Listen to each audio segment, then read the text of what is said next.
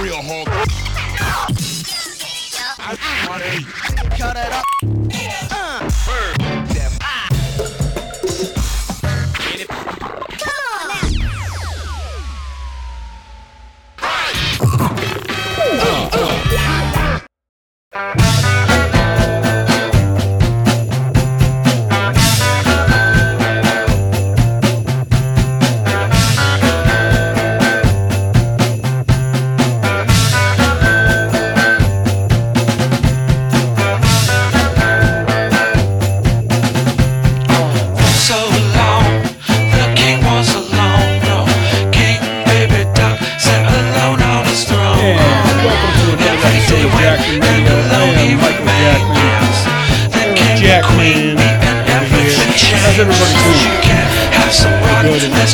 On the point on D. Aaron, don't call me Lee Harvey Oswald LaFond. Today's November 23rd, 2015, the day after the anniversary of the public removal of President John F. Kennedy in Dealey Plaza. That's right. This week marks the 52nd anniversary of the assassination, and we have a very special guest calling in tonight, but we'll get to that in a little bit. Eric, what's going on? Not much, man. Just we got Thanksgiving coming up. Pretty excited about. Gonna eat lots of food, see family, see friends who were home visiting from all over the country. That'll be nice. And then we got our high school 10-year reunion. Yeah. On Saturday. Yeah, I'm looking forward to that. I got to get a haircut for that and trim my beard. I'm pretty excited, La Harvest. I went out and bought a nice brand new belt and a nice satin vest that I'm gonna wear. Oh yeah. Yeah, I want to look like a cruise line waiter. Have like a Hidden Hills. Is it at Hidden Hills? Yeah, nice. we're having it at Hidden Hills, and my friend Megan and I, classmates, we planned it and did the math on everything. It's going to be $25 a person and $50 for a couple. But, nice. You hear about these people that have high school reunions and they suck. Yeah, they have it at like a local bar or like a local Walmart, and it's just there's no planning. Yeah, it's just, they got like hot dogs and burgers. Yeah, we're gonna have catered food, I understand. Yeah, we're gonna have food there. Appetizers, cash bar. We're gonna have music playing. It'll be great. It's gonna be period appropriate. Yeah, from 2001 to 2005 mostly. Yeah, for the music. So what was big? Yeah. I'm thinking and the dress. Everyone should come dressed as they were. Yeah, with like gigapets and flip phones, and probably we're gonna need some Three Doors Down. Definitely Three Doors Down. Probably some Backstreet Boys in sync. Yeah, I think so. No, that was a grade school. They were fading by 01, weren't they? Yeah, that was. Boy, they already washed up. That was more of a middle school thing. But what else was big for music from that Sugar era? Ray. Oh yeah, Sugar Ray. Linkin Park. Yeah, Linkin Park. Oh, yeah. It's Smash Mouth. Smash Mouth. That was like grade school, dude. I just wanna be rolling on the sun. We're gonna have all kinds of songs from that era, which was only 10 years ago. But let's be honest, music's a lot shittier now than it was 10 years ago. Yeah. All the shit you hear on the radio now. Don't we sound old? It was always. I really got into Coldplay and John Mayer in high school. Oh yeah. Yeah, that's when I got into those guys big time and became half homo. American Idiot came out in 2004. Oh yeah, Green Day was That was one of the lot. biggest albums of that time. Yeah. We'll have to play some American Idiot. Boulevard of Broken Dreams, we'll just play that all night because that's always on the radio on loop. Yeah. And Thanksgiving, are you gonna ingest some carbs? Paleo update. Yeah, how's that work? How's that gonna Dude. work? Well, I wanted to give an update for people who care about my health because I know all the listeners do. I went to the doctor on Wednesday and got a physical. The first physical I've gotten from a doctor since 2007. Why? Not good, Lars. Actually, I guess, yeah. You know how guys are. We don't like to go. Well, I mean, stupid. If you're healthy, you should be going. You don't have to go every year, right? But yeah, if you were in my case, I was going every year for a while. Yeah, and then the doctor's finally like, you don't have to come in for like you can wait a couple of years. Yeah, you could do a year and a half. Like, yeah. Oh, okay. Yeah. Well, that's what I'm doing. Yeah, well, you never know, Aaron, what's going on with your health, and so I just decided to go, and the doctor said my blood pressure was good. It was normal, which was good. And he said my diet, eating paleo and cutting out carbs and sugar and soda and beer is going to add years to my life, so that was good. Awesome. So, yeah, I went and did that. But as far as on Thanksgiving, what am I going to eat? I'll probably eat everything except mashed potatoes, gravy, and stuffing. I am going to be having those. Why bother then? That's what I'm looking for. I know. I think I'm not going to drink on Thanksgiving because I usually drink Stella Artois. Yeah. So unless someone brings me, some free cold Stellas, I'm not buying any. Yeah, I'm also on day 25 of no alcohol, so I feel good about that. I don't want to come off as preachy, but no, and I appreciate that. Eric hasn't been preachy because we have gone to the bar a couple times, and he gets his club soda with a little bit of cranberry juice and a lime. That's what your recovering booze bag gets. That's the go-to drink. I'm sitting there just pounding Elm City pints, and Eric's just Yeah. But this is when I allow myself at the end of the week to have something, because with this we're kind of learning you need a cheat. You have to have a cheat, and you have to allow yourself to do what you want, and then the next day you go right back on it. So I'm deciding though, if there's a cheat day coming up, I want Mom to make homemade baked mac. My mom makes this baked mac that is just like 4 cheese. She puts bacon in it and sausage. You put a pile of ketchup on it, and you drink Coca-Cola with it. Yeah, you're committing carbicide when you drink it. All the bad things. You're a ketchup mac and cheese person. Yeah, for this fucking weird. For this, They should put you people in camps. Why? What do you do with mac and cheese? I just eat it as it's Grey prepared. Poupon on it. Oh, you plain Jane. Well, I mean, dude, I understand adding stuff to your mac, but that's fucking disgusting. So good, man. Just a little bit. You don't need that much. But we've cut ketchup out. Like tonight, we had hamburgers. Relish in your fucking oatmeal. Ugh. Yeah, exactly. No, that's not the same thing. It's the same fucking thing. We had baked chickie for lunch, which was phenomenal. Green beans and carrots. Green beans, carrots, and seltzer. Let me tell you guys, seltzer has replaced soda completely for me. And soda was really the biggest thing for me, even more so than alcohol and breads and carbs and other ways. Soda was because I don't drink coffee, so that was like my caffeine boost. But seltzer has just become, the new soda. So I'm drinking one right now, actually. Tonight's show is sponsored by Polar Seltzer, Cranberry Lime. Take a pull out of that. Oh, God, that's good. From Worcester, Mass. Give a little belch. Gets you there. All right, so what else? Yeah, PC police running rampant north of the border in Canada. A yoga class has been canceled at a Canadian university over quote-unquote cultural issues. Student leaders at the University of Ottawa are not backing down from a decision to cancel the free weekly yoga class over concerns about cultural appropriation, a move that is at odds with the university's own views. Jen Scharf has been teaching yoga for about 60 students at the Center for Students with Disabilities since 2008. In September of this year, the student union-run center informed her that she would no longer proceed because of, quote, cultural issues. In an email to Scharf, a student leader noted that, while yoga is a really great idea, accessible and great for students, the center had heard from a couple of students and volunteers that feel uncomfortable with how we are doing yoga while we claim to be inclusive at the same time. The email noted that it was often sacred and spiritual practices that were taken from cultures that have, quote, experienced oppression, cultural genocide due to colonialism and Western supremacy, and we need to be mindful of this in how we express ourselves while practicing yoga. Oh, come on. Give me a fucking break. I thought you were saying there was a shart. She sharted, and that's why they... like she was mid doing, she was wearing white yoga pants, and she sharted. And she was commando, too. And she hadn't shaved. And she had eaten curry. Oh, that's vulgar. That's bullshit. You believe that? Come on. That's going on right now about yoga. And that's happening in Canada? Dude, people who do yoga are like the least threatening people on the planet. They often come replete with a Prius and a Dennis Kucinich sticker on their Prius. Which has now been updated to a Bernie Sanders sticker. Yeah, okay. That's a good one for Bernie Sanders. And basically, this woman said that it's getting to the point where these well-intentioned social justice warriors are saying things that don't even make sense anymore. They don't even know what they're saying. They just want to be outraged about anything, It's ridiculous, Oswald.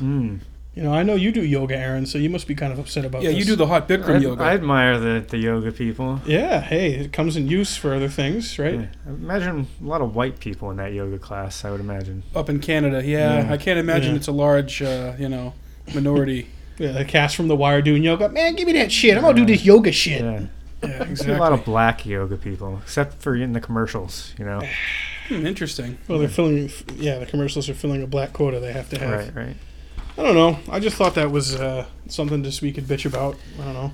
And we released this week our first videotaped interview for Jackman Radio with Green Party presidential candidate Dr. Jill Stein, So you guys can check that out on our YouTube page, which we just created recently. Yeah. The YouTube page is called Jackman Radio. Yeah. And the link to it's on our Facebook, and it should be going up on Jill Stein's Twitter soon. So we hope you guys enjoy that. That was a lot of fun. Yeah, kind I of a enjoyed new avenue for us to explore. Yeah, we went down to her place in Lexington, Mass, and filmed for probably an hour and a half, and cut the interview down to about 52 minutes. And our one of my best friends, Jeff Cornell, aka Poopsie, aka Hey Poopsie, who shoots weddings for a living, does videos of weddings, has his own business in Connecticut, shot it and brought his cousin and henchman, Chris Townsend, aka South Park, and they filmed it and had lighting, and then Jeff edited it. So big thanks to those guys. You can check out Jeff's production company on Facebook at JF3 Productions. If you are getting married and would like a video of your wedding, he's your go-to guy. He does a hell of a job. Oh, yeah. I mean, he makes it look like an MTV episode of, like, you know, It's My Birthday and I'll be an asshole if I want to. Or Bridezilla or 16 and Pregnant, like, all mixed together. But it's good. Yeah. But it looks good. It is really good. So we're going to continue working with Jeff, and we have more interviews that we're going to want to be lining up that we'll film. And, you know, I think it's cool to mix the podcast medium with that. Yeah, people want to see pictures. They want to see, you know, footage. They want to be able to hear it. As Oswald calls, theater of the mind. You know, they want to go beyond that a little bit. So that was kind of a cool experiment, and I think as of today, it's already got like 80 views or something. And yeah, it's trending. Hopefully, it'll trend upward. You know, even further. Jill's going to share it on her Facebook and on her Twitter, so it will be 150,000 people altogether will be exposed to it. That'll be good. So that's good. Yeah. You had some kind of top 10 list or something? Yeah, we figured we did a top 10 list a couple weeks back about foods, right? People seem to enjoy that and respond foods, to that. Yeah. So you got something else for us. This is from the magazine called Business Insider by a guy named Drake Bayer. And it says, science says people decide these 10 things within seconds of meeting you. And psychologists call this thin slicing.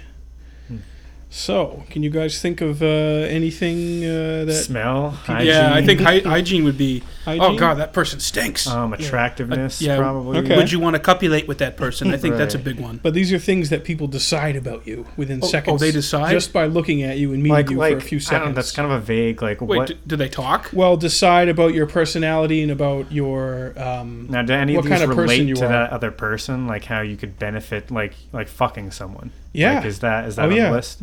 Well...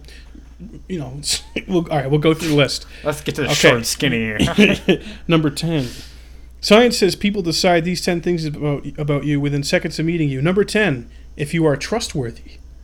Huh. People often say if you can look someone, if someone looks you in the eye and holds firm and their eyes don't shift, that person is probably trustworthy. That's why so many people are still undecided on the presidential election, because they've met all the candidates and they don't think any of them are trustworthy. They're all shifty, and I think they're into boys. Number 9, if you are high status, people will judge you and try and sum you up by the clothing that you're wearing or the accessories, the watch on your arm, on your wrist. Are you high status? That's why I liked Undercover Boss. You go in there with like pink coveralls. It's like the CEO. Yeah, I remember phenomenal. that show. Number 8, this goes to the one you said, Aaron. If you are straight or gay, also known as gaydar.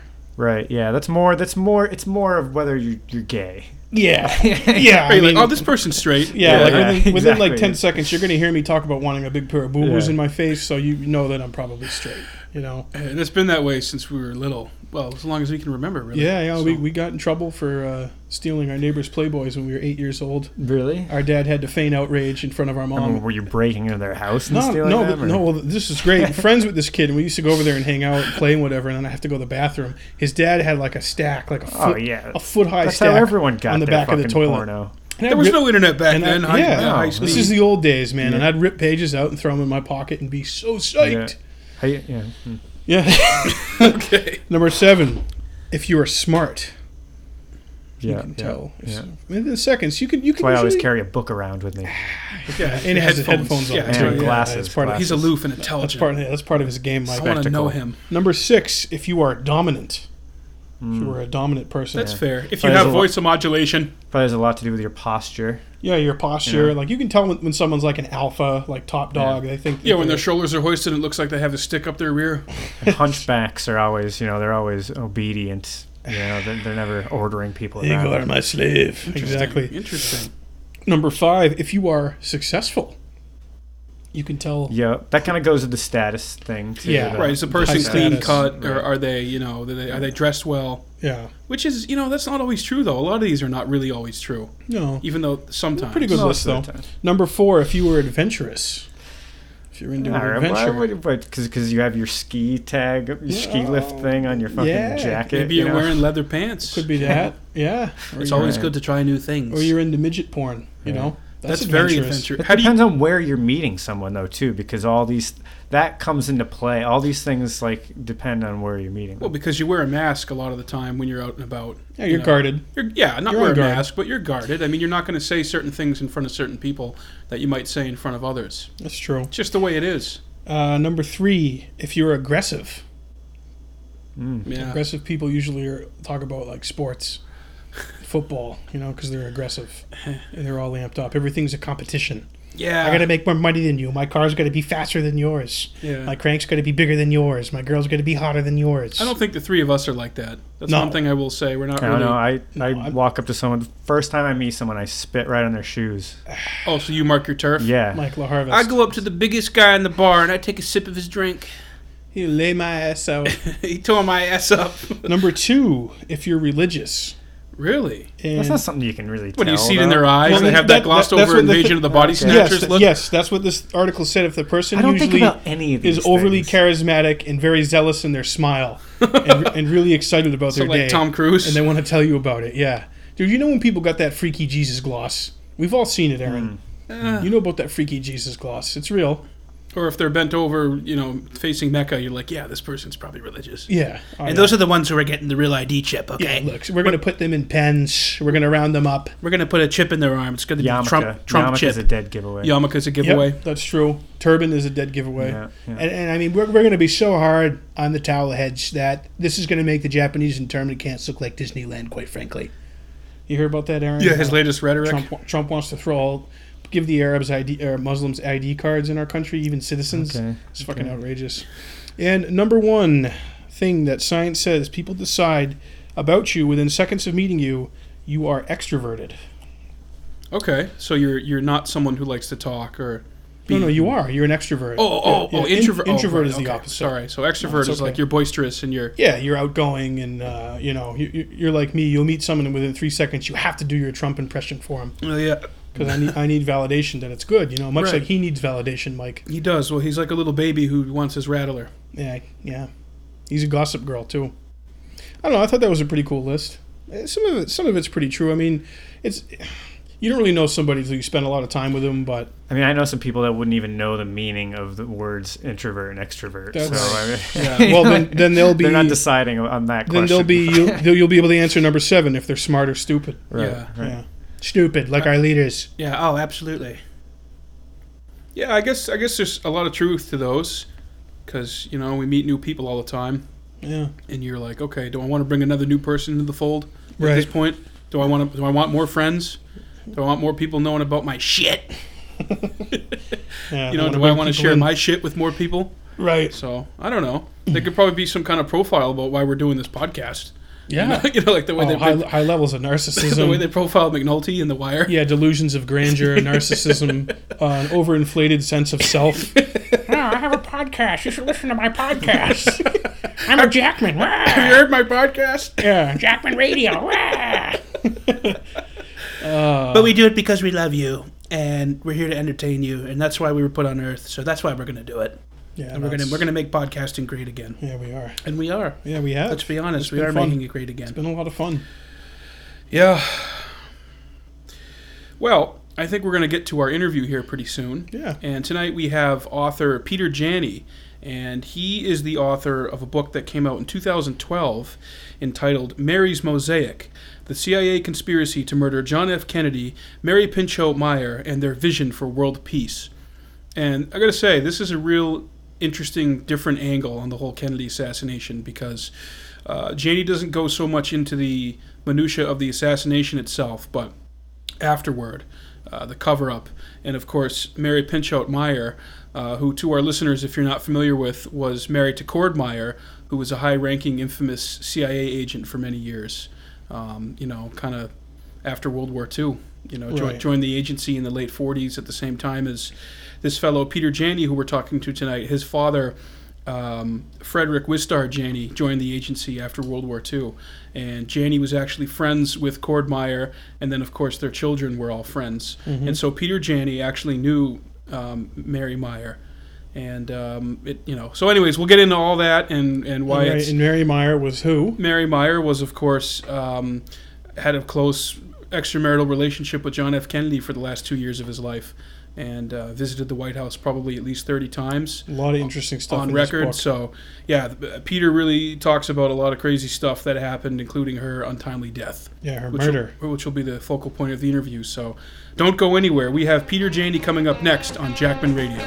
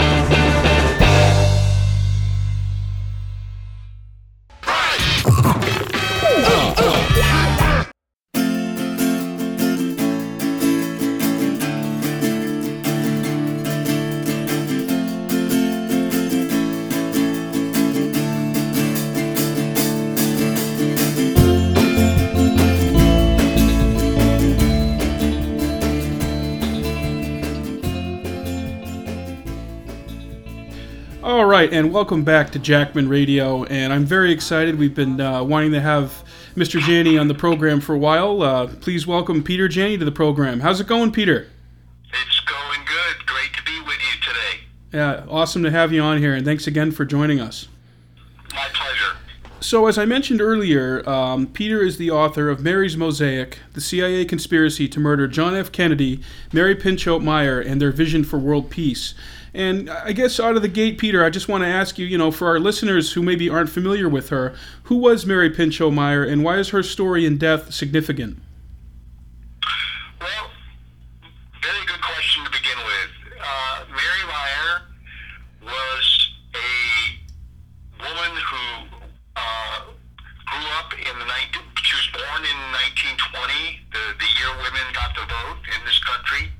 And she grew up in a very well-to-do, aristocratic kind of family in New York City.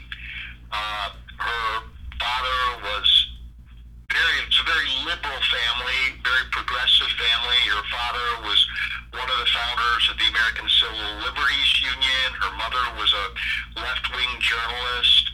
Her uncle, Gifford Pinchot, was a two-time governor of Pennsylvania. So she had a very privileged upbringing, but she did not rest on her laurels there, so to speak. She was a very inquisitive woman, and in many respects way ahead of her time in terms of wanting to look beyond the conventional.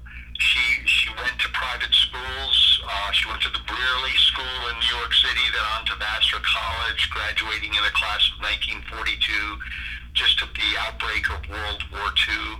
And so she, as an independent woman, immediately moved back to New York and became a journalist for AP, landed a job, had her own column. So already as a young adult, she's out in the foreground of being a force to be reckoned with, so to speak. Right. And so maybe during college or perhaps a little after high school, I don't know exactly when, she is introduced to a young John F. Kennedy at a dance at Choate. Is that accurate? That's correct. This was in the winter of 1936. She was 15 years old. Even by that time, she was just a very young, budding, beautiful woman. I mean, she was a real head-turner in many ways. And Jack Kennedy came back to Choate for the winter festivities weekend. He'd already graduated from Choate the year before, and he actually started as a freshman at Princeton University, but he had a lot of problems with illness. He was in and out of the hospital, and during this particular weekend in February 1936, he decided that he would go back to his old alma mater, prep school, which sometimes many previous graduates did, and just, attend the festivities. And it was there that he first laid eyes on Mary Pinchot. And it was not, an immediate glance from her point of view, but Jack Kennedy was smitten with her almost from the very beginning. He kept cutting in on her date, and I think he never actually forgot that moment when they first met. Right. So it's safe to say that President Kennedy really had a meaningful relationship with her that went back, a long time, even before she met Cord Meyer, perhaps. Well, they did not date as a boyfriend-girlfriend kind of thing. I mean, Mary was very perceptive about men, even at a young age, and she really just was not interested in the kind of playboy that Jack Kennedy was at the time. She was more attracted to men of a certain substance, who had a certain kind of intellectual rigor and who were, like herself, very independent-minded. And at that particular time, Jack Kennedy was not one of those kinds of men. He became that way. He evolved in that direction. But basically, he was a playboy. Right. And they knew each other in college. They did not date in college, but he did date a couple of people in her class at Vassar. So socially, they never lost touch. But it really wasn't until the fall, I would say late 1959, early 1960, when he was getting serious about running for the presidency, that she began to take an interest in him. By that time, she was divorced from Cord Meyer. She had lost a child, which was a very traumatic event for her. And so she was, in the midst of building a new life for herself. Right. And the child that you mentioned that she lost was actually one of your childhood friends, correct? He was my best friend, actually, at the time when we were both, 7 years old. He was killed when we were about 9 years old, right at Christmas time. And we went to the same school together. We were in the same class together. Our desks in the class were side by side. And, of course, my mother and his mother had gone to college together. They were in the same class at Vassar. And, of course, our fathers both worked at the Central Intelligence Agency. Yeah, that's a very interesting piece of this whole story, Peter, and I want to really let our listeners know that you actually, you knew Mary Pinchot Meyer personally as well as her whole family. Can you kind of sketch in the background a little bit about your family's relationship with their family? Well, there were a whole bunch of families of that social milieu who had come to Washington. They were, involved in the government. They were involved in journalism. Ben Bradley's family was one of them. Tom Winship of the Boston Globe was another. And then, of course, all the emerging prominent CIA honchos, Richard Helms, Jim Angleton, the Fitzgerald. I mean, they were all there, and we socialized together. I knew their kids; they knew me. It was just sort of a very easygoing kind of time. Where as children, we were eventually labeled as CIA brats, whatever that meant. I'm never really sure what that meant. But, like the CIA brat pack. Yeah. The CIA at that time really had this kind of aura image of being a kind of liberal think tank.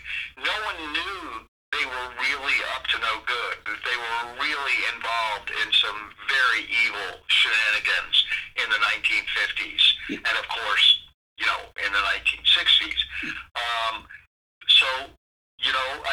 It was just sort of the power dynasty of Washington. Katharine Graham and her family was part of it.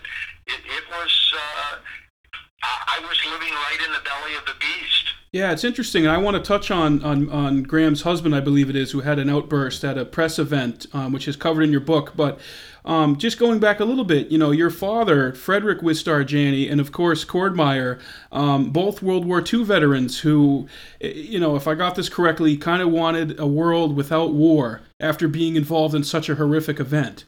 And yes, I would say a number of the early CIA recruits, they were all generally well-to-do, Ivy League educated. They came from, quite well-to-do families, fairly wealthy.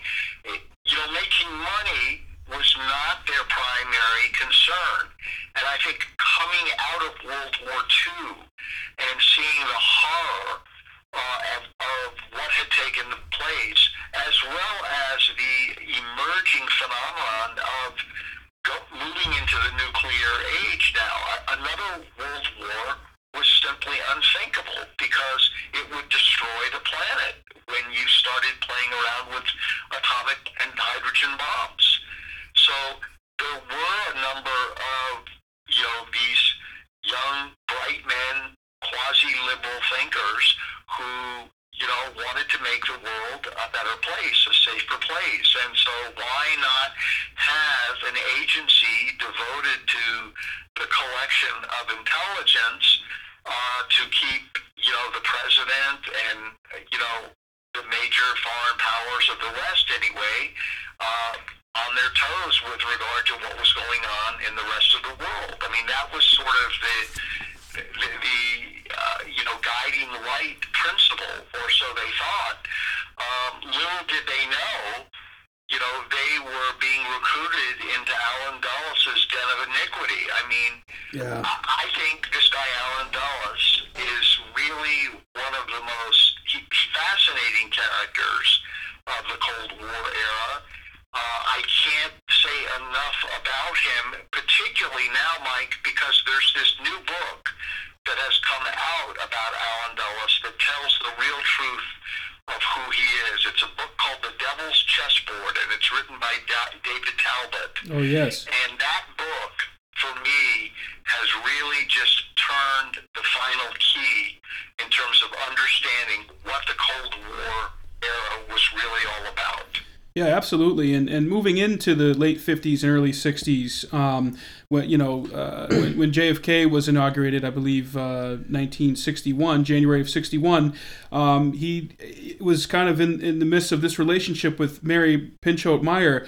Can you describe the nature of their relationship at that time and the significance of it? Well, yes, I can.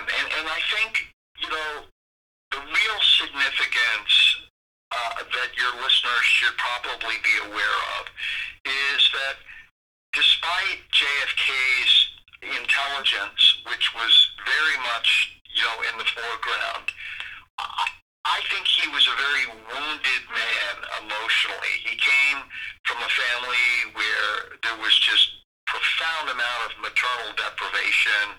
I think he was very angry at his mother for having failed him, for having failed in her ability to forge a strong emotional attachment with him. The boys in that family were really taken under their father's wing, and they were really turned into young, budding male chauvinists of one degree or another.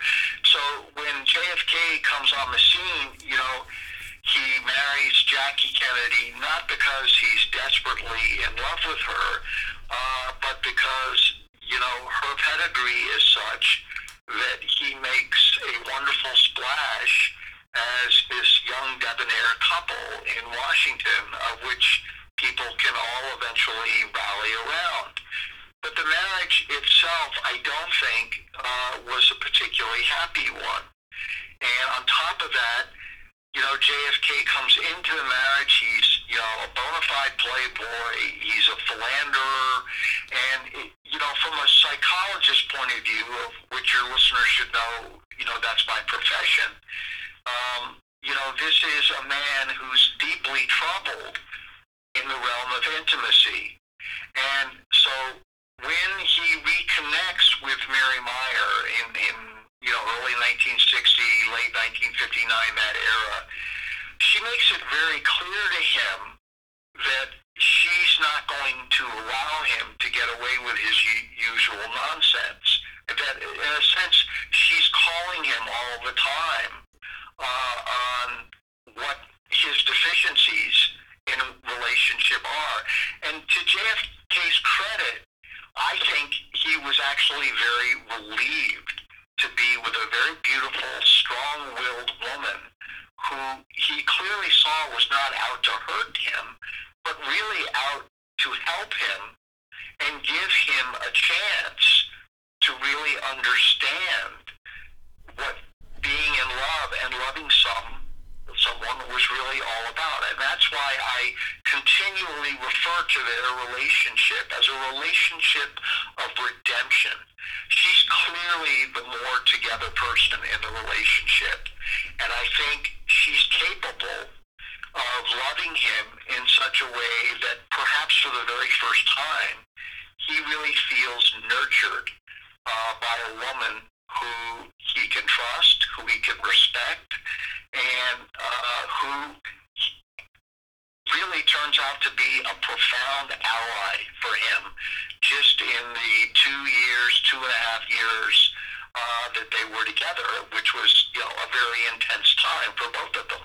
Right. Wow, that's fascinating stuff. So fast forward to November the 22nd, 1963.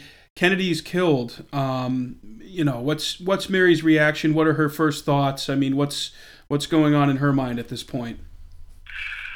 Well, I think Mary initially was just traumatized by what had taken place. I think this was just hugely traumatic for her, having known him in the way that she did. And I think in her case, it's even more agonizing because she's aware of the nefarious nature of what the CIA is really up against. Someone once asked Mary, after she had met Allen Dulles, what did she think of him? And her response was, he reminds me of Machiavelli, only worse. And so she was really coming to realize and recognize that there was a profound darkness in the Central Intelligence Agency, which had, in a way, had swallowed her husband, Cord Meyer. I mean, that's one of the main reasons they divorced, was that Mary just couldn't put up with him anymore and what he was doing and how his life was being taken over by this agency. So I think in the final months coming into November of 1963, she is aware, as is JFK himself, that the CIA is on its own. I mean, they are conducting their own foreign policy, irregardless of what the president thinks he's doing or what they should do.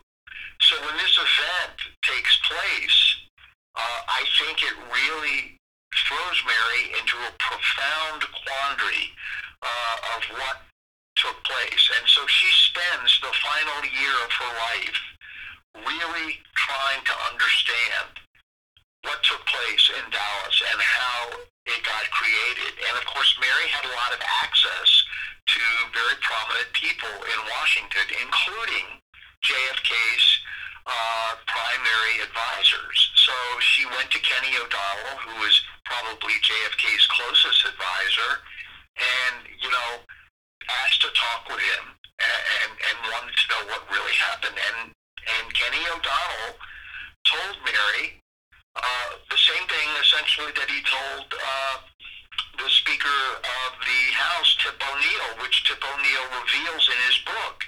And at a dinner years later, Tip O'Neill is sitting with Kenny O'Donnell, and Kenny says, when we were in Dallas, we were driving into an ambush. The shots came from the grassy knoll. They didn't come from behind JFK initially. That's where the gunfire was coming from.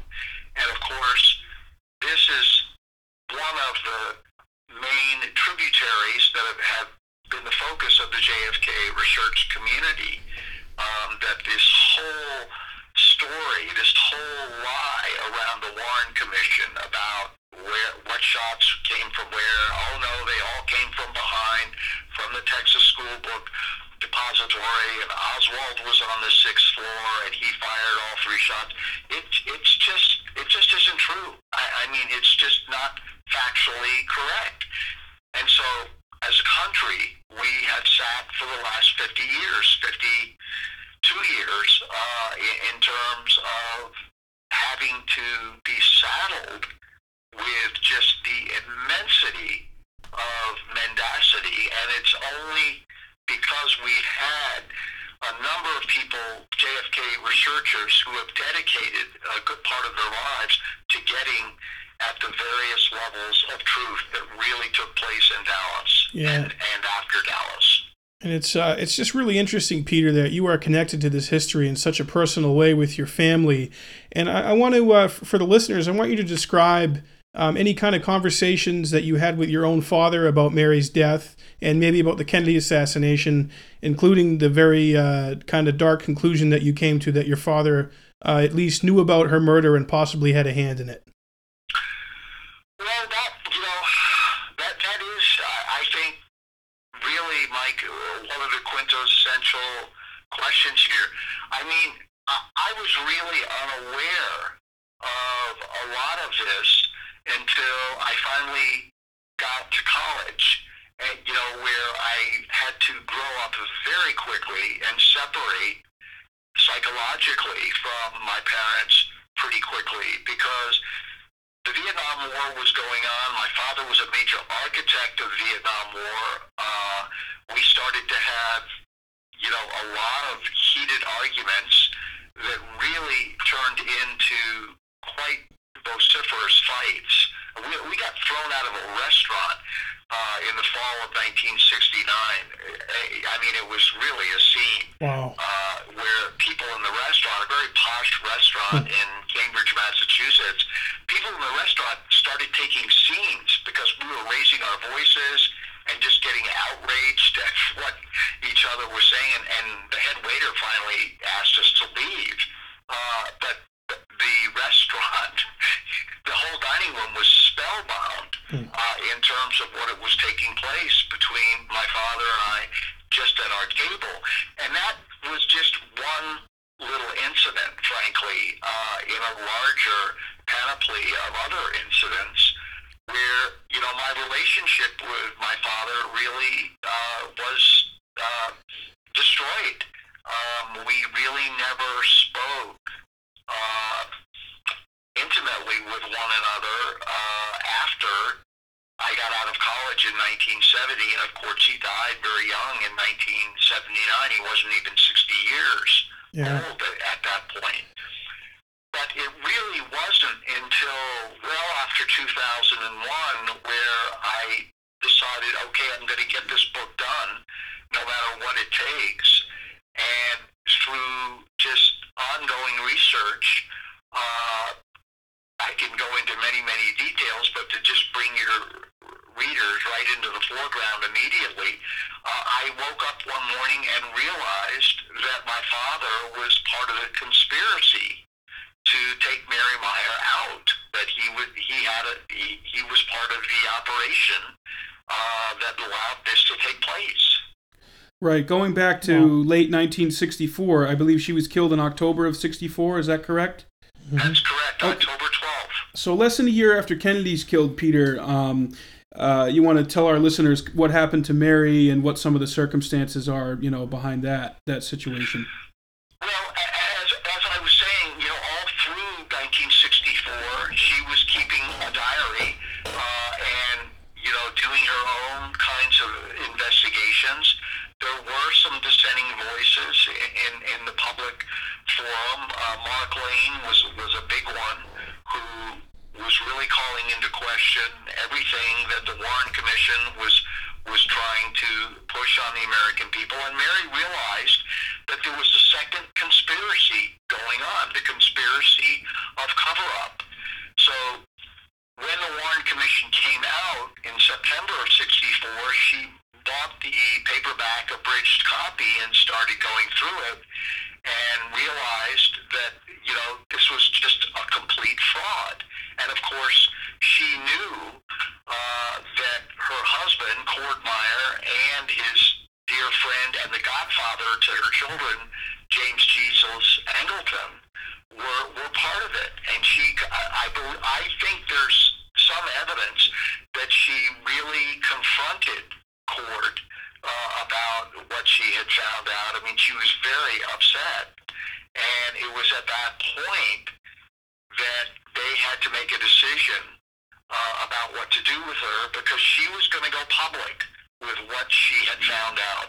I think she was going to go public with her affair with the president, and she was also going to go public with what she had uncovered. And this was the kind of person in Washington at that time who was very well known and was a very well-respected credible person. I mean, she was not a fly-by-night floozy who would say anything and be just disregarded.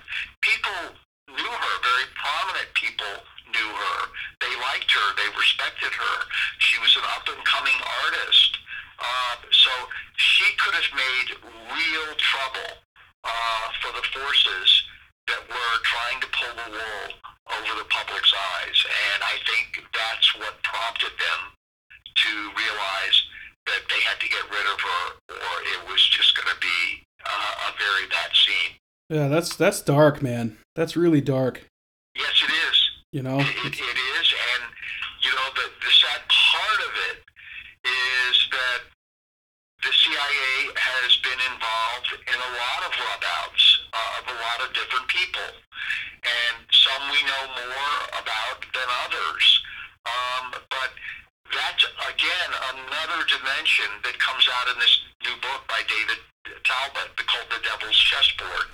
He has just done yeoman's duty here in terms of research, and of course, he's had access to the Dulles papers at Princeton that had just been opened up in the last few years. So he took advantage of that. I think he had some help in terms of people doing research for him. But it's just a fabulous book. And I would say, Mike, that book, The Devil's Chessboard, and Jim Douglas's JFK and the Unspeakable are probably two of the most important books, if not the most important books, that define and help people understand what the Cold War era was really all about. Yeah, I need to read Talbot's new book. I read his last book about the Kennedys called Brothers, which I thought was very fascinating. And I also, of course, read JFK and the Unspeakable, which is another, you mentioned, important book. And I think your book's very important, too, and that's why we wanted to do this show, to kind of expose people to a different aspect of this case. And well, I think what sets my book apart, of course, is I was there. I mean, I grew up with a lot of these people, and I have a very personal dimension in this story vis-a-vis who Mary Meyer was and why she was an important figure in American history that I think really needs to be honored and recognized. I mean, this is a woman who really helped a sitting president turn his head away from the futility of the Cold War toward world peace.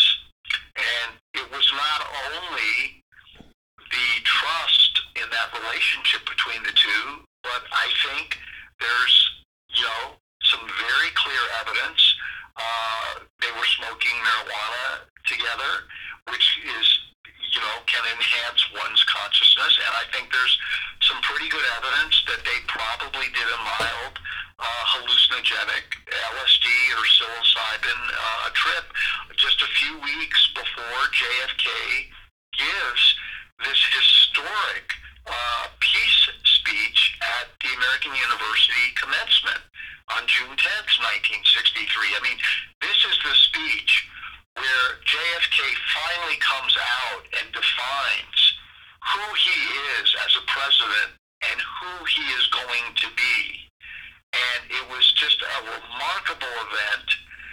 Khrushchev was so pleased by this speech that he made every city in Russia replay the speech on loudspeakers so that every Russian citizen could hear it, because he felt for the first time that finally here was a president who was not interested in making war, but who wanted to collaborate, particularly with him, on world peace initiatives. And that's what the two of them started to do. I mean, this limited nuclear arms treaty that took place, the Senate ratified it in September, but they only started working on it in June. I mean, this was unheard of.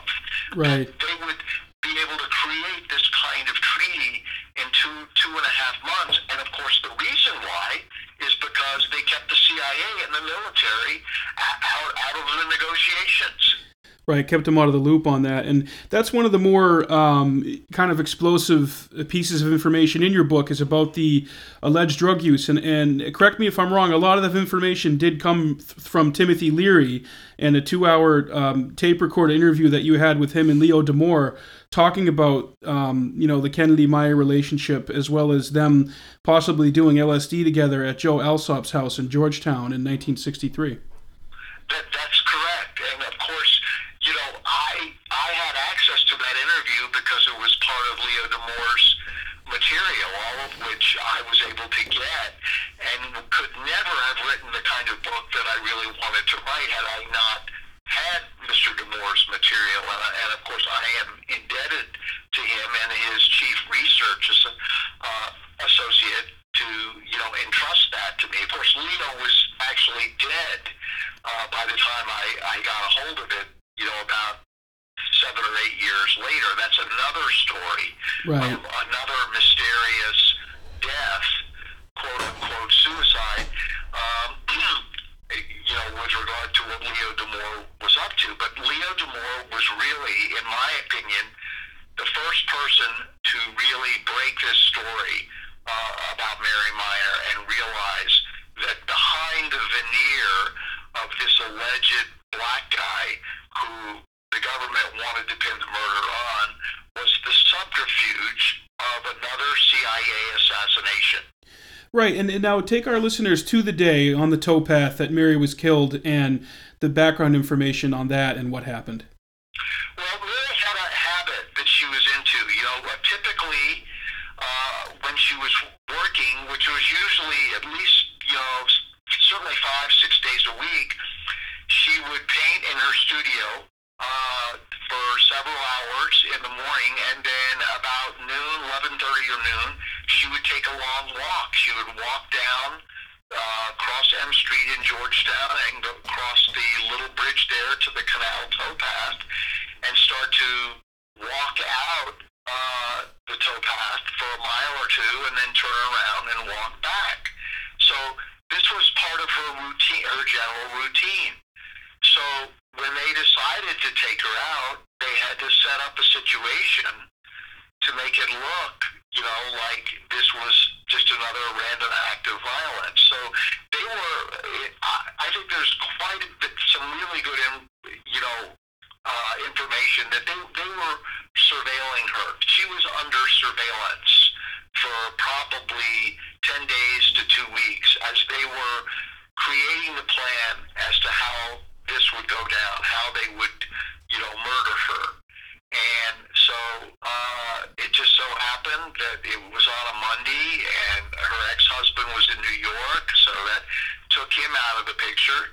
And it was a team approach, I think, probably a 5-man team. And, of course, I don't want to spoil it for your listeners, but it's really the 2 chapters that go into that morning and what happened, I think really reads like a great novel. Only the difference is that it's absolutely true. Right. And going into a little bit more on her death, this figure emerges in Lieutenant William L. Mitchell. And, during the trial and the prosecution of Ray Crump, the African-American fellow you mentioned earlier, this guy's like the star witness, saying that he saw a black man over her body or no, he didn't see that, but he observed him in the vicinity afterwards. Right. He says he did. Now, what your listeners should know is I'm on the verge of publishing the 3rd and final edition of Mary's Mosaic. It will contain 1 new chapter, and that chapter I have spent 2 years battling the United States Army and the National Personnel Record Center in St. Louis to release all the military service records of Lieutenant William L. Mitchell. And believe me, this has been a huge fight. I've had to threaten both these institutions with several different lawsuits. And they finally relented when my attorney called them and said, okay, I just wanted to give you a courtesy call here. You say you can't locate this material, you don't have it. We are going to be suing you. I'm going to be filing this complaint next week, and you should know, if you don't know already, that I've never lost a case like this. And the last time that I sued the Army, I walked away with over $150,000 just in legal fees. And then, sure enough, 4 or 5 days later, we get a phone call. Oh, Mr. Bodney, we found the material that you're looking for. Da-da-da-da-da. So that's when I finally got the Army and the National Personnel Record Center to start turning over these documents. And in this final chapter, I am going to take the reader on a little tour of all these different affiliations that Mitchell was involved with, where he was at this point, where he was at that point. I mean, this was a guy who I will make the case really had clear intelligence connections, even though he was posing as a second lieutenant in the United States Army, which he was technically. But undercover, he was something very different. Right, he had what you call a light bulb job at the Pentagon. That's right. Now, is William Mitchell still alive? Yes, he is. And in fact, part of why this has taken so long is that I have to do this very delicately and very thoroughly, and I have to be able to substantiate almost every sentence that will be in this chapter with actual documents, all of which will be posted on the Mary's Mosaic website in the next few months. And I originally decided that I would try and take Mr. Mitchell to court on a wrongful death lawsuit many years later. The problem with doing that is, even though I filed a complaint in Washington, D.C. against him, is that I did not have these records, and I was deathly afraid that if I followed through on this lawsuit, the case could be easily dismissed, and he would just come to court, pull out a few pieces of paper that made his military record look squeaky clean, and then he could just turn around and sue me for slander. Right. So I decided to withdraw the lawsuit if he would submit to a deposition, a formal legal deposition. But because he didn't want to go into court. Mind you, he would be risking a lot. Yeah, exposure. Even if it looked like things could go in his favor. In any case, we did a deposition in January of 2014, and that was where I began to uncover some of his statements that really just turned out to be not true. And these documents that I will present in this chapter and discuss in this chapter will show why. Another issue, too, after reading this book, a question I had about Mitchell, because I think his name originally came up during Leo Damour's original research in the early 90s. He had actually talked to a fellow named Mitchell on the phone, but at that time was described as being in his early 70s, yet the Mitchell that you confronted, I think, back in 2012 is now in his early 70s. Did they use that name as a cover, or what's the discrepancy on that, Peter? Well, that's a very important point, Mike, because I actually knew Leo Damour when, he had this phone call. I didn't talk to him about it a lot, but I knew that, according to what Leo had told me, he had talked to this guy and he was going to meet with him. And his notes that Leo's attorney took when Leo started to talk about what had happened on this telephone call, Leo's attorney saved these notes and gave them to me 5 or 6 years ago. And these notes really, they say quite a lot of, they're in the back of the book for people to look at. But it's not clear now, Mike, whether Mr. Damour was actually talking to Mitchell or someone who was acting as an imposter, who was giving Damour just enough information to make it sound enticing, but upon further scrutiny, if Mr. Damour decided to publish that, it could turn out to be true, which would mean that the whole telephone call would be regarded as bogus. So it's really an unknown at this point who Leo Damour was talking to. According to Mitchell, he never talked to Damour. That's what he said during the deposition. He didn't even know who he was. But you just can't believe anything. I can't believe anything that comes out of Mr. Mitchell's mouth without further research and further scrutiny, because many of his exclamations and explanations during the deposition, they just don't hold water. So, Peter, in your mind, 100%, this William Mitchell who you met face-to-face was on the towpath that day in 64? He says he was. But you see, that's the other new dimension here. We don't really know if he was on the towpath, because there wasn't anyone else who can corroborate his presence there that day. See, this entire story of Mitchell's could be a complete fabrication. He might have gone to the police the very next day and say, oh yeah, by the way, I was running on the towpath yesterday and I believe I ran by this woman who matches the description that you talked about in the newspaper today. But no one saw Mitchell there. That's the problem. Right. So we don't know whether that was just Mitchell's role, in terms of being part of this operation. We want you to, your job, Lieutenant Mitchell, is to go to the police the next day. You're going to say this is the script that you'll use, and then you'll probably have to go to trial and testify, when the trial takes place, probably about a year later, and da-da-da-da-da. What is clear, and I can say this categorically, is that I do not believe Lieutenant Mitchell was Mary Myers' assassin. He doesn't fit the profile. He doesn't have that kind of training.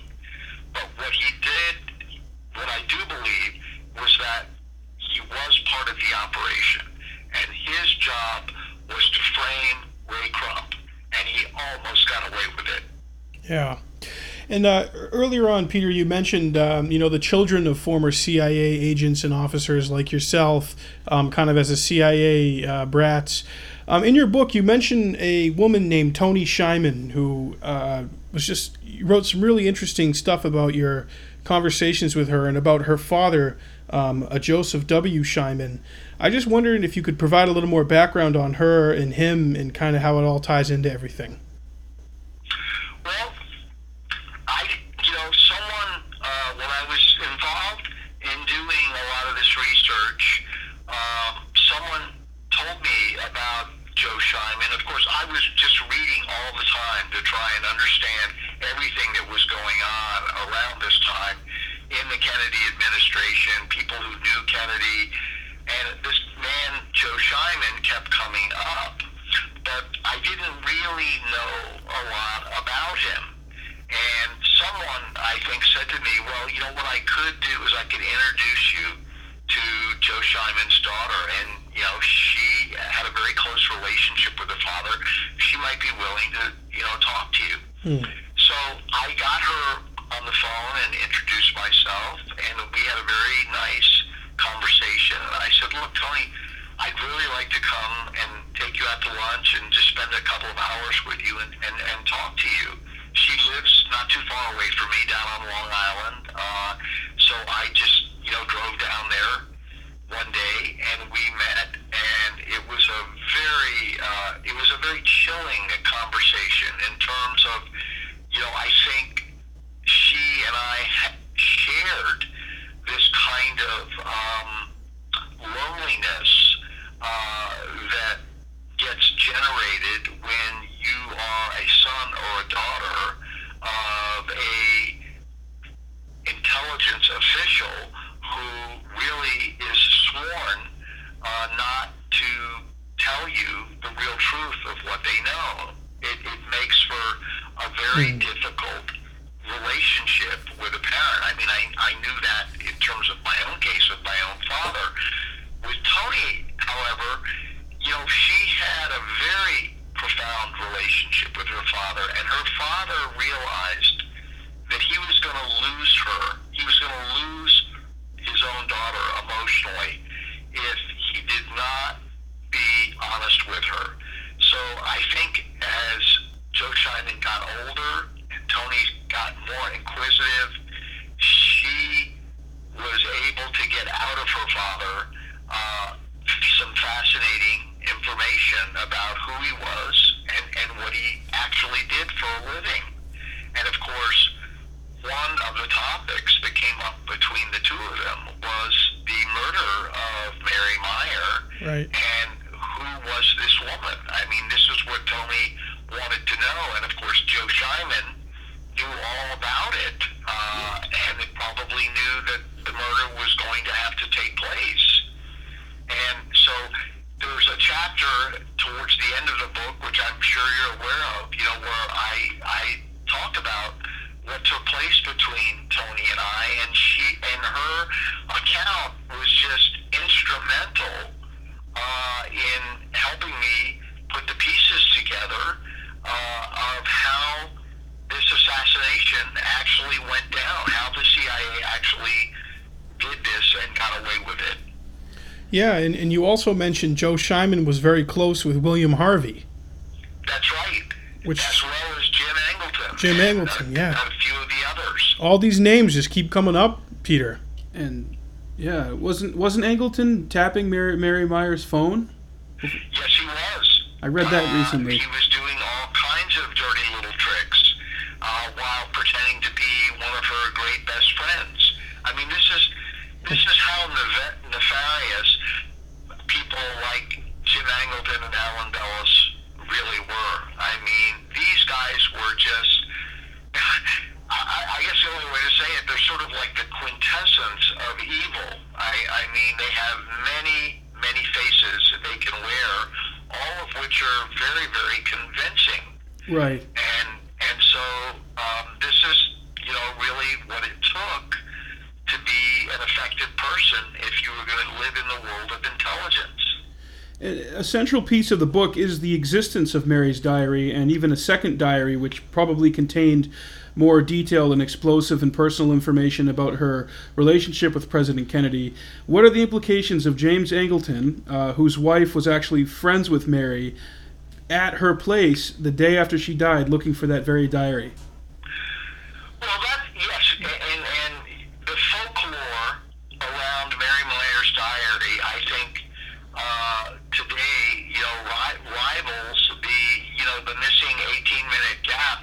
Watergate tape of Richard Nixon. It really is a very fascinating piece of the scene. And what I have learned and been able to really put together is that, when Ben Bradley wrote his memoir 25 years later, in 1995, he says in his memoir he didn't go to Mary's studio until the next day, and he didn't have a key to the studio, so he had to bring tools, a screwdriver, that kind of thing. And of course, he tells the story, that's when he's found Angleton there picking the lock. And I believe that this was all contrived, because what Bradley did do at the trial in July of 1965, less than a year later after the murder, is he tells the prosecutor, when asked, that he was in Mary's studio the night of the murder and that he had no trouble getting in. Of course, what he doesn't tell the prosecutor is that James Jesus Angleton was with him, and it's likely that it was Angleton who picked the lock and allowed them to get into the studio. And I think it's highly probable that that's where Mary's real diary was. It was either there or in her bedroom, in her bookcase, which was another place where sometimes she kept it. And of course, Angleton was back at her house that night after he had left the studio, I think collecting even more of her personal papers just so that they wouldn't get out. But what is clear is that Bradley contradicts his own story. Right. Because he was in the studio at the night of the murder, whereas 25 years later in his memoir, he says that, he didn't go to the studio until the day after the murder. Do you think it's true Angleton eventually burned the actual diary, or do you think anyone else got fresh eyes on it, or what? As I talk about in this book, one of Angleton's colleagues, a guy named Robert Crowley, I think Crowley had access to the diary and read it. At least that's what he tells one of his fellow young honchos who's always wanting to talk to him. The problem is that this guy Gregory Douglas has such a sordid reputation as a researcher. You sometimes cannot really understand whether he knows what the truth is or he's ever told the truth. But I think this guy Gregory Douglas, who befriended Bob Crowley, really did get some critical information out of Crowley, and I studied this very, very thoroughly. And there were certain things that Crowley told Douglas that he just could not have made up. And without going into a lot of detail, there was just a number of ways that I could cross-check that kind of thing. So yes, I do think, Angleton's colleague, Bob Crowley, did see the diary. I don't know eventually what happened to it, but the thing that your listeners really need to understand is that Mary's diary is very different than what Bradley and her other friends called the artist sketchbook, which they tried to pass off as the diary, and it really wasn't. Right. It was just a sketchbook. It had a lot of swatches of colors in it. Mary had scribbled some notes about JFK in it, but it was not the diary that she really spent quite a bit of time working on day in and day out during that last year of 1964, because that's where she was putting her thoughts down in terms of people that she was talking to, how she was understanding the logistics and the mechanics of the assassination, and then of course her increasing anxiety about, her own ex-husband and her children's godfather, Jim Angleton, possibly being very much involved in this. Now, Peter, all the work you've done in research, what has this done with your relationship with your friends growing up who ran in these circles and your own family? I mean, have you had any contact with the Meyer family, and what is your relationship now like with your family after this book coming out? Well, I remained close, relatively, not close, but in contact with the Meyer family up until the time that I started getting serious about this. And then Quentin Meyer, who was Michael Meyer's older brother, Michael being my best friend who was killed by the car, he just stopped talking to me. And that I was never able to talk to Quentin's younger brother, Mark. I think they were very threatened by the fact that I was doing this. There were other people in the Meyer family who were also ambivalent about it, although there were one or two who really felt that I was onto something, and they did talk to me, and they did give me a few little important tidbits here and there. But, I really... I think a lot of people that I grew up with in Washington kind of feel like I betrayed my social class, by doing this, which is fine. I mean, they're entitled to their opinion and their own feelings about this. For me, I just felt like as I got into this, I had to walk through various doors of commitment, where I had to confront myself. Do you really want to know the truth here, or do you want to just let it go here? Do you really want to know the truth here, or do you just want to let it go? And I just became increasingly more and more resolute that if it was the last damn thing I did in my life, I was going to get to the bottom of this. That's all there was to it. And so,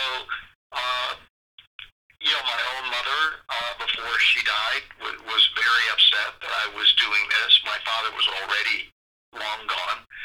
Of course, I think my mother was upset because, she knew that being who I am, I wasn't going to stop, and that I think it frightened her that her husband, might have had some role in this, so she didn't want to face that, understandably.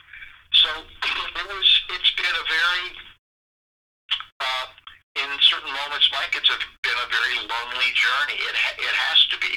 I bet. In doing a story like this. But I think now, coming to the end of the light, where there is light at the end of the tunnel, I am very happy about the fact that this is going to get done in a way that I think can't be taken to any future place. I mean, there's nothing left to do other than this final chapter and putting this out, and then the book will be as complete as a book of this nature can be. Right. What I really want to do next is see if I can't find someone courageous enough in Hollywood who wants to take this on as a film project, because this is a story that really, in a sense, changes history. I mean, it rewrites history and gives the public, for anyone who wants to see, the opportunity to see a very deeper truth than what we've been told. Not only about Mary Meyer's death, but about the JFK assassination. Right. And of course, all the events subsequent to that in terms of where we are today. The foundation of all the dysfunction and all the upheaval that we are seeing today, in my opinion, took place in the Cold War and was basically engendered by the Dulles brothers, Alan Dulles and John Foster Dulles. They were really responsible, I think, for creating the kind of culture of deception, of lies, of secrecy, of really creating propaganda merchants keep us away as citizens of knowing the real truth of what has taken place in our country. Wow, that's very well said. And just one more question, going back to the Kennedy investigation. I just read this today. Is it true that your father actually chaired something in the CIA called the Garrison Group meetings, all about Jim Garrison's investigation? Yes, and that, I think you've probably seen the document, or one of the documents, in a meeting that he chaired, which will also be part of this chapter. And that's a very critical document that really few JFK assassination researchers have really understood, because in that document, the second in command of the counterintelligence division that was run by Jim Angleton says at the meeting that Jim Garrison is going to get a conviction of Clay Shaw. Meaning, of course, that Clay Shaw was involved in the Kennedy assassination, and that Clay Shaw was working for the CIA. Wow. So this document, which will be in the book, I think is really it's not just a smoking gun, it's a smoking cannon. That's fascinating. Yes, it is. How did you learn about your father chairing those meetings? Well,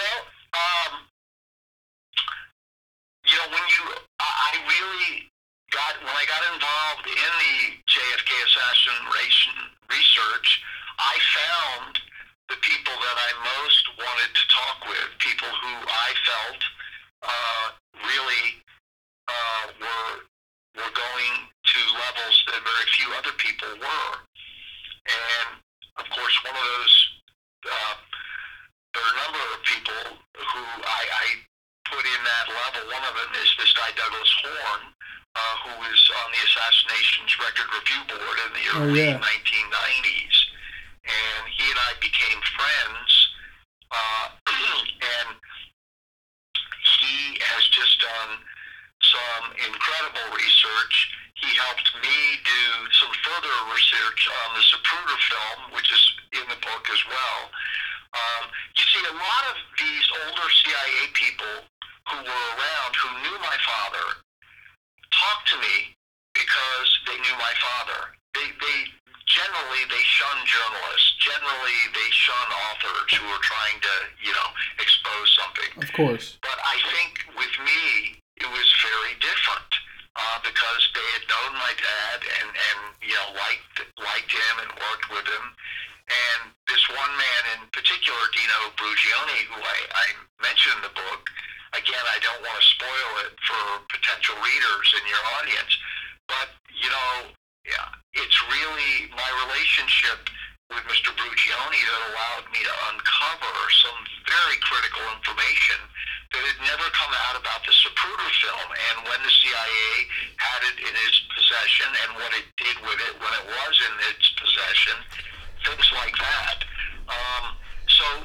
There were a lot of interesting little research trips that I took that directly and indirectly had to do with Mary Meyer's demise as well. Yeah. Did your father know E. Howard Hunt? Did you ever meet him before he died? I don't ever remember meeting Howard Hunt. I have had some contact with his son, St. John Hunt. I know St. John is coming out with a book about his father. It isn't out already. It's about to be out. But I don't ever remember meeting Howard Hunt. And you don't know that your father knew him or worked with him at all? No, I don't know that for sure. Yeah. I mean, I never knew half the stuff my father did when he was in the CIA until I started talking to this guy, Dino Brugione. Right. And I said, Dino, tell me about this, because I didn't know my dad was sneaking off to Iran. I didn't know, he was involved, with setting up various U-2 constellations in Europe. What were you guys doing? Yeah. And I just learned, an incredible amount of material about what my father was actually doing. Yeah, that's wild. I mean, my dad's a car salesman, so it's hard for me to imagine having your father and even while he's alive, living under the same roof as him, not having a clue what he really does. I mean, that's crazy. Yeah, it's heartbreaking too, Peter, and we really appreciate the work that you've done in this case, because it is something that hits close to home for you. So, thank you for doing this invaluable research and continuing to press on. Well, I'm glad you can see that, Mike, because that is. I mean, I think people can probably understand that. For me personally, I had to make some enormous sacrifices in my life to take this on. I realized that I wasn't going to be able to have any children, that I wasn't even going to be able to be married because it was too dangerous. And I could never have lived with myself. I wouldn't have even taken on this project if I had a family, because I was aware of the danger. Right. And I actually interviewed, another CIA person who's very well known. I don't want to mention his name because he's still alive. But I said to him, well, Jeffrey, do you think the CIA is going to threaten me because I'm doing this? What do you think? And he said, no, they're not going to threaten you, Peter. They'll just do it. Right. Yeah. Well, Mike, tell me. And it was really at moments like that where I had to say, okay, this is the reality that I have to swim in now. Right. And are you going to do this or aren't you? Yeah. And it's a very lonely moment, to come to that precipice and realize this is the truth of where you are at this moment, and you're going to have to dance with it one way or another and decide whether you want to continue to go forward. For me, I continually made the decision to go forward.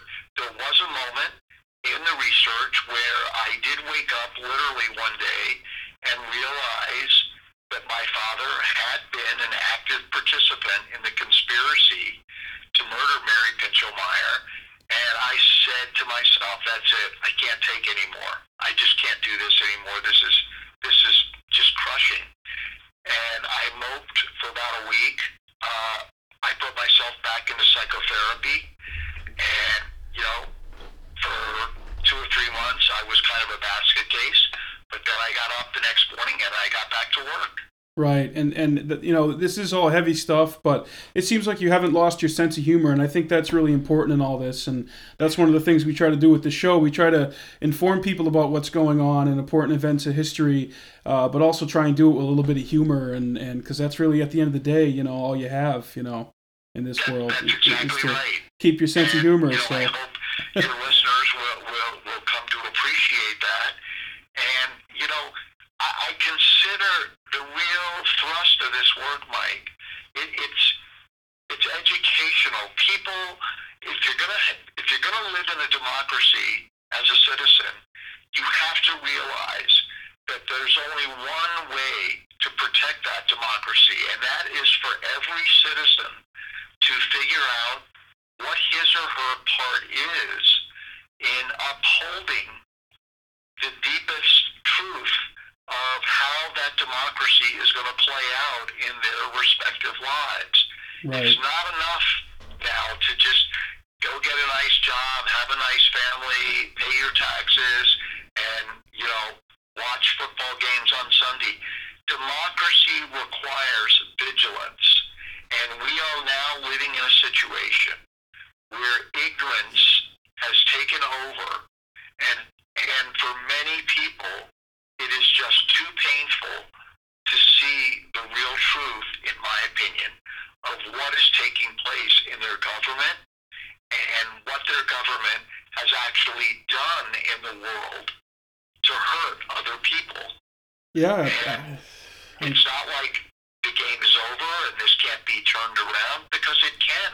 But what it will take is increasing numbers of people willing to face the truth and then understand what needs to be done for resolution.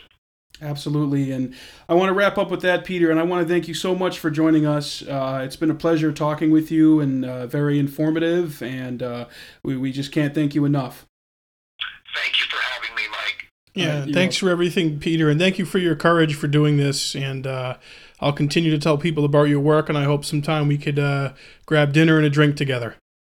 Sure thing. All right, take care. Take care. Peter Janney, folks. Quite a story. I mean, that's a personal angle on this whole thing that you just don't see every day. Yeah, it's one of the, like you said, it's not a less heard but less known part of this angle thing. of it. It is really heartbreaking though, man. I mean, that's a bummer. You know, but he just felt like he had to say something and he couldn't live with it. And I think there's a lot of people out there, and whatever the circumstance, where they know something about a family member, or they heard about, I mean, it's like the West Memphis 3 case with the 3 kids who were wrongly imprisoned, were put in jail for all these years and then ultimately exonerated because they were innocent. One of the people who they think is the actual killer is, a man named Terry Hobbs. And in the documentary West of Memphis, they talk about the Hobbs family secret, where his nephew came forward and said that they know that he was responsible for the deaths of those 3 boys. So it's kind of in line with that. So we hope you guys found this interesting and informative. And, we'll be back with another episode of Jackman Radio. So have a great day.